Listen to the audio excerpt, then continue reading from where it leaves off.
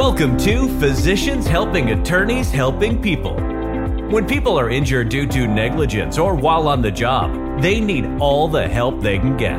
Doctors Armin Feldman and Mike Bummer help ensure they get it. Join them as they discuss the newest medical subspecialty of medical legal consulting. Learn how attorneys can gain a competitive advantage in PI, workers' comp, and medical malpractice cases.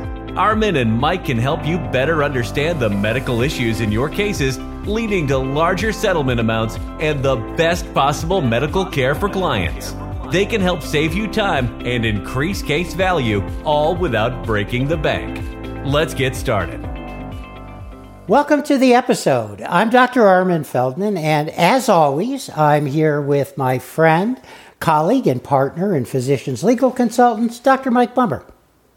Hi, Armin, and hello to our listeners. We've taken a small hiatus. I think we've been trying to do episodes every other week, and The reason we missed last week was because you were traveling abroad. How was your trip? Yeah, the trip was great, and as you know, what we did is we went to the Cotswolds in England, in the Midlands, and this is one of the most beautiful parts of England, and we took a 6-day hiking trip through the Cotswolds. So there was beauty, there was sheep, there was some drizzle, some mud along the trail, but it was a fantastic experience.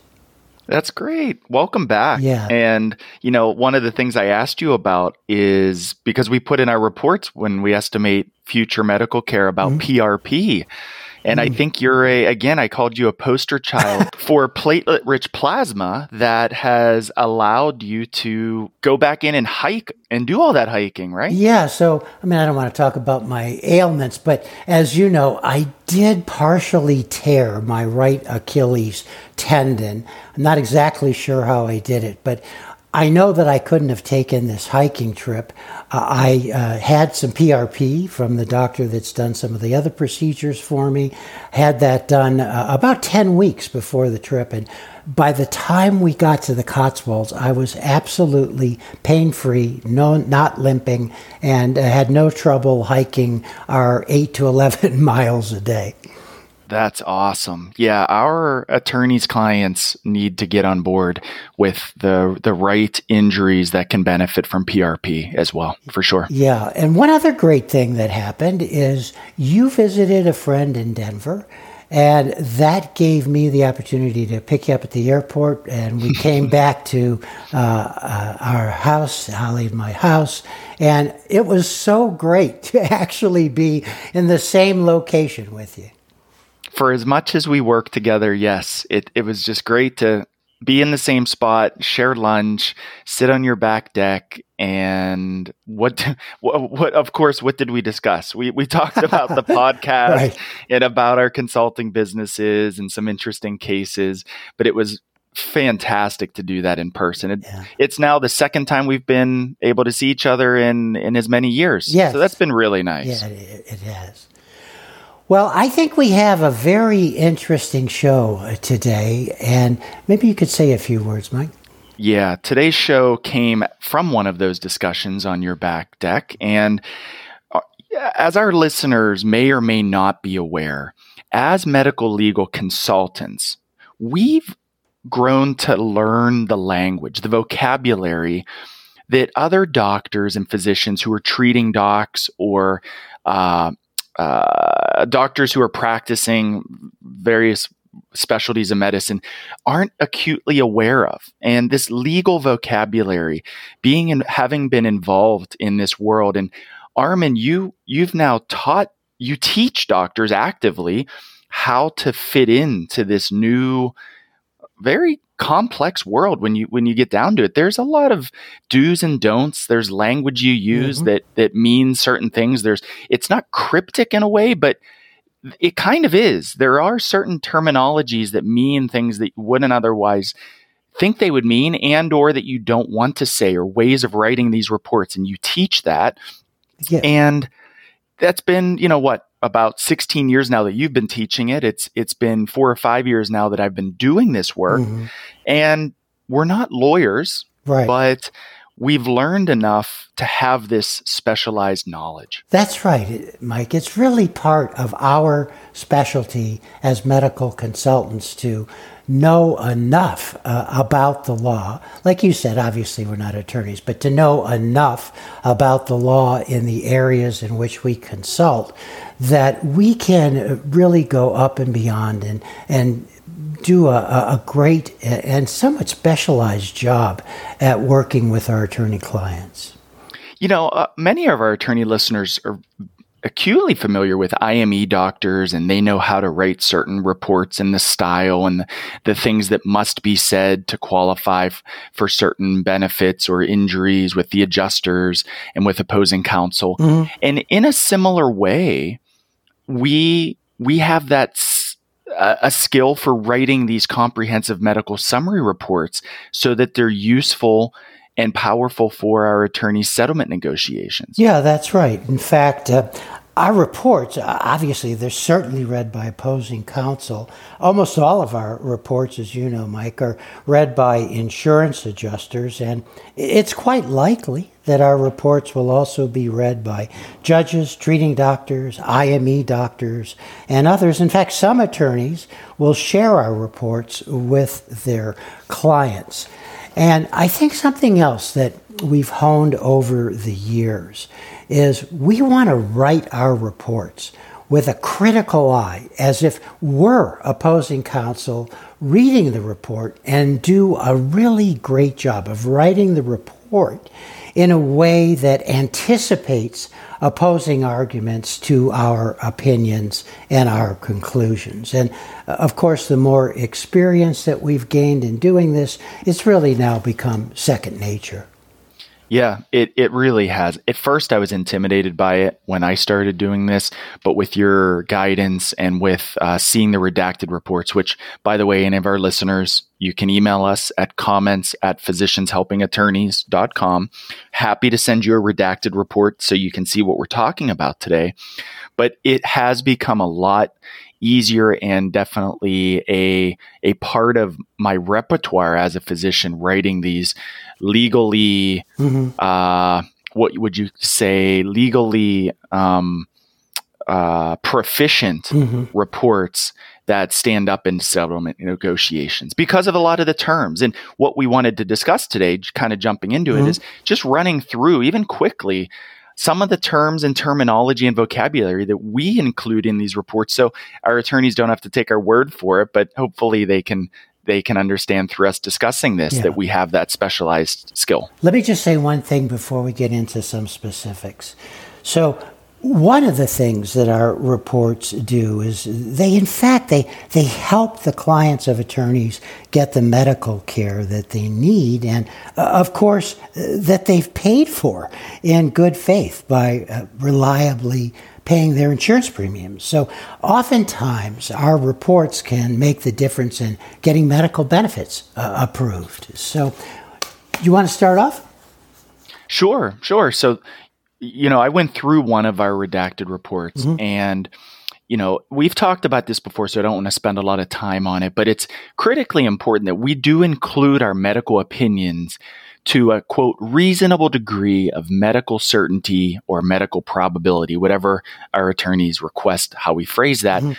And we always make it as if our opinion supports it, if the medical record supports it, as a direct consequence of the injury. Usually, due to volume, it can be auto crashes, it could be a work accident, but due to a car crash, a direct consequence. And tying this up, not leaving any doubt as to how these injuries and what these functional losses are caused by, and that it is in fact, our medical opinion within a reasonable degree of medical certainty. Right.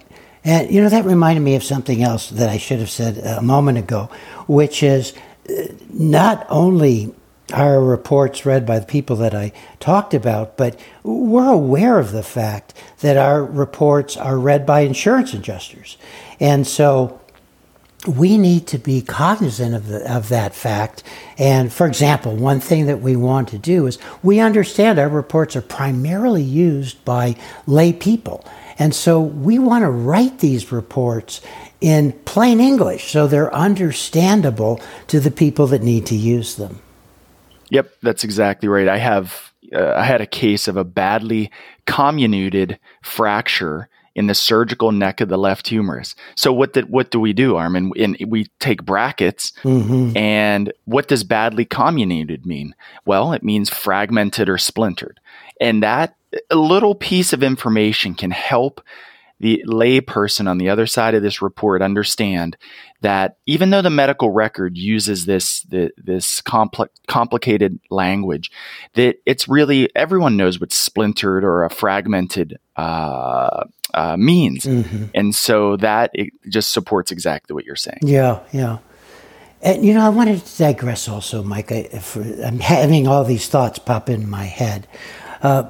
But something else that we often put in these reports, but we certainly talk to our attorney clients about, is that in these injury cases, the treating doctors are all doing their part of the case, right?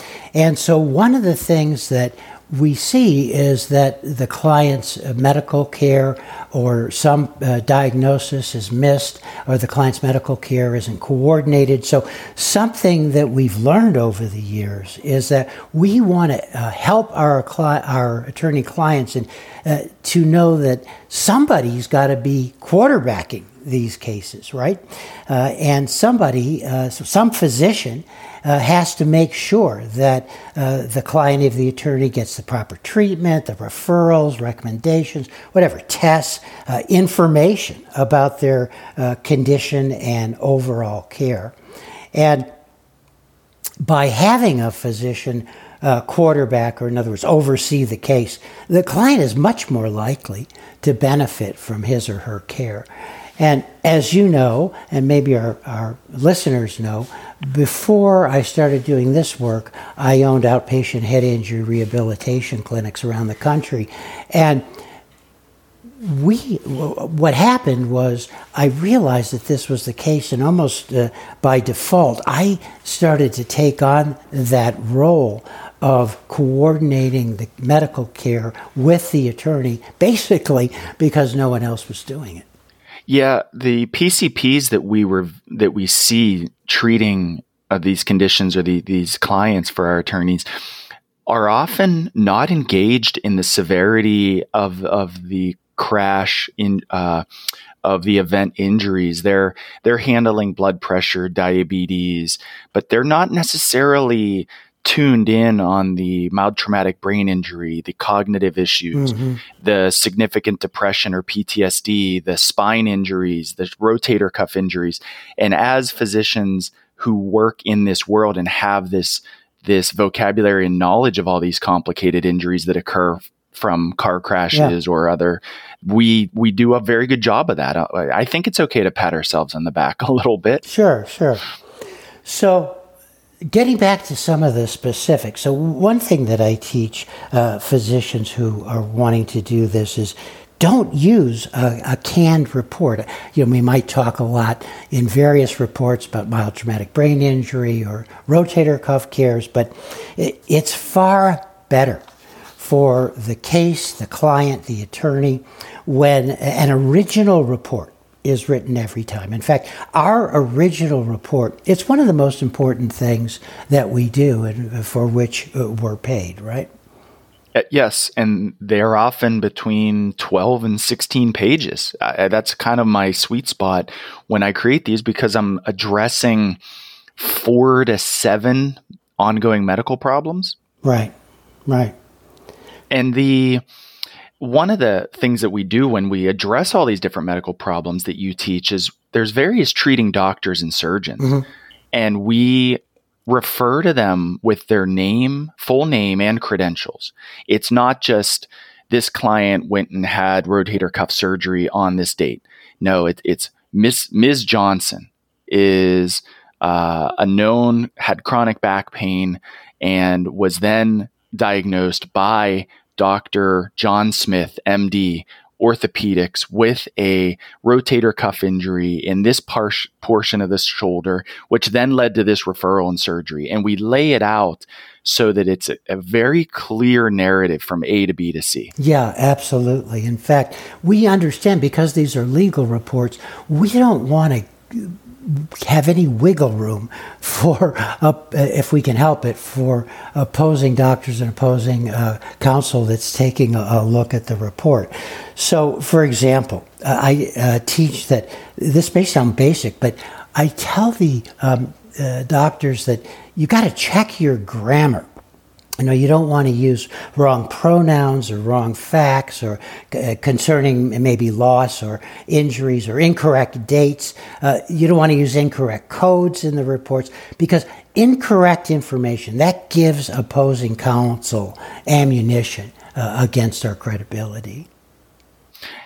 Something that just popped into my mind. Yeah. You've also taught we don't write, "I believe this is the case." Right. Or whatnot. What do we say instead, Armin? Yeah, it is my opinion, or I opine. I think I might have said to you early on at one point, we don't deal in beliefs. that takes some faith. What we deal in are objective facts, and so that lends our ability to give medical opinions. And so, we don't believe the client needs this. It's our medical opinion, to a reasonable degree of medical probability, that the client needs this or that, because this is a legal report. All right, let me throw another one at you. How about using automobile crash versus automobile accident, or motor vehicle accident versus crash? Can you comment on that? Yes. So, of course, we use auto crash, right? We don't want to say auto accident, or you'll see in medical reports, MVA, because we want to paint a mental picture with our words. We want adjusters, opposing counsel, other people that read the report to get a full, clear, and to some degree emotional picture of what has happened to this person that's been injured. And so it's so important for us to not only be complete, but humanize this person. In fact, one of the things that I teach is, don't repeatedly say he or she, when referring to the client, don't repeatedly say he or she, this, that, and the other. Use the person's name, because the people that are reading this, they read maybe hundreds of these reports. And one of the things that we want to get across is that these are real people with real problems. And if you just use a pronoun, you can't get that. To get that, at least you have to use the person's name. That took me a little while to get used to, but now I can't read one of these reports, or if I read a physician's report that constantly uses pronouns, I find it to be lackluster. So I'm completely supportive of using someone's name as you refer to them. Right. Another term is, would you please comment on how we often address activities of daily living, and how that term has legal significance? Yeah, right. So in a medical report, unless there's some specific reason, a treating doctor probably isn't going to elucidate or talk much about the functional losses that somebody has. So, for example, the client can no longer bend over to put wash in the washing machine or move the wash from the washer to the dryer. That is an activity of daily living. Some specific activities of daily living, which are so important to a legal report, may have more basic, have to do with things more basic. They can't take care of their hygiene. They can't take a shower. They can't reach back to put their clothing on. And they can't stand long enough to cook dinner. Right, exactly. Yeah. And so we're going to elucidate these. The term activities of daily living has specific meaning, right? And if a client's ability in their activities of daily living is diminished in some way, that's important to the legal case. And along those same lines, would you comment on the use of the term maximal medical improvement? Yeah, of course, as our attorney clients know, this is a term that's used in workers' comp cases, not really used in PI cases, and it's abbreviated MMI.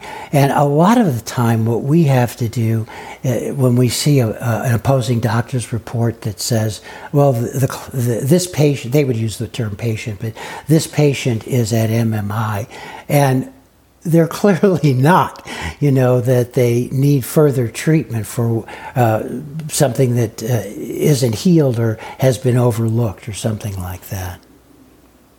Now, whenever we address future medical care and costs, this is a big part of our reports that our attorneys seem to really like, because although we're not certified life care planners, we are able to provide, if you've listened to the podcast, we've talked about this, where we provide within our a medical opinion, within a reasonable degree of medical certainty, about what the breakdown estimates are of future medical care and costs. And we include a chart with those costs.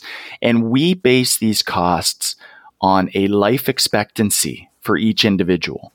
And it's different for everyone. If someone has an injury when they're 26 years old, that future medical cost will be different than someone who has an injury when they're 66 years old. Right. And we calculate this using the Social Security life expectancy calculator. And we take that into account in our graph of the various medical costs and what the care would look like. And that's something that I feel like we are a more affordable kind of middle ground when the case is at a point where it's in negotiation for potential settlement, and both sides are trying to understand what the actual future medical picture looks like. These opinions and these estimated costs can really make a difference. And a lot of treating docs would have very little familiarity in this world. That's right, because that's our bailiwick, right? So, I don't want to run too long today, but some other things that we do is at times it's important for us to use the same language that our attorney clients use. So we're going to use terms like immediate and proximate cause, that the auto accident was the immediate proximate cause of the person's head injury, or use the term that has legal meaning, as our attorneys know, but has legal meaning in many states, which is more likely than not. And in a lot of states, that is a threshold term, right? It means that there's a consideration that something is at least 51% likely, right? So more likely than not really helps the attorney to spell out our opinion, what our opinions really mean. Which, by the way, Mike, I was thinking of something else. I think it's really important. I don't even think I mentioned it. So one of the things, obviously, the attorneys know, they have medical theories for cases and they need to prove them up. Well, one thing that's going to help them to prove up the case is just our medical opinions alone. Of course, that's not enough. But what we want to do is back up those medical opinions. And the very most important thing is when we can back up those medical opinions with two things. One is objective evidence, right? So if we can rely on an MRI, or we can rely on a CT scan or ultrasound or some kind of blood test or whatever it is, we're going to help the attorney to prove up that particular medical case because we're going to add objective evidence to our opinions, which of course includes quoting the medical literature to back up our opinions. That's exactly right. And when it comes together, it's a thing of beauty. Right. The comprehensive medical summary report is, in fact, comprehensive, and it is, I believe, very well received and very powerful and insightful when crafted by a physician. Yeah. So let me just throw in a couple more things before we run out of time.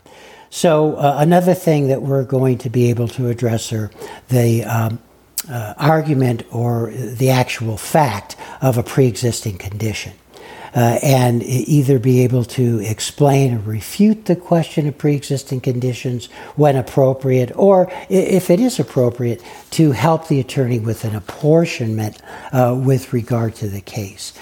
Something else that comes up all the time is the delayed onset of symptoms argument. And I think I may have mentioned this in other podcasts, but most of the time that delayed onset of symptoms has to do with when it hits the medical records, not when it actually happens. So if somebody has a comminuted fracture and they're in a lot of pain, but they also may have had a traumatic brain injury, the symptoms of the traumatic brain injury can show up in the medical records days, weeks, or sometimes even months after the event. But it's not that it started months later. It's that it only made it into the medical records months later. And that's something else that we can help with. We can help with explaining procedures, the rationale for procedures. And I suppose I could go on, but I don't want to take too much more time. But these are the things that we're paying attention to when we talk to the attorney, when we interview the attorney's client, when we write our reports, and when we take a look at the literature. It really is a unique skill set. Yeah. And that was the goal of today's podcast, is just to make it very clear that our specialized training in working in the legal world over the years, it makes a big difference. And we wanted to demonstrate that today by discussing some of this language and vocabulary that we put into our reports. Yeah, I suppose if we wanted to go 2 hours, we could go through easily. Yeah, a lot more. But anything else that you think we just need to touch on before we start? No, I think that's wonderful. I would just ask any attorneys or anyone listening, if you're interested, feel free to reach out to us. Great.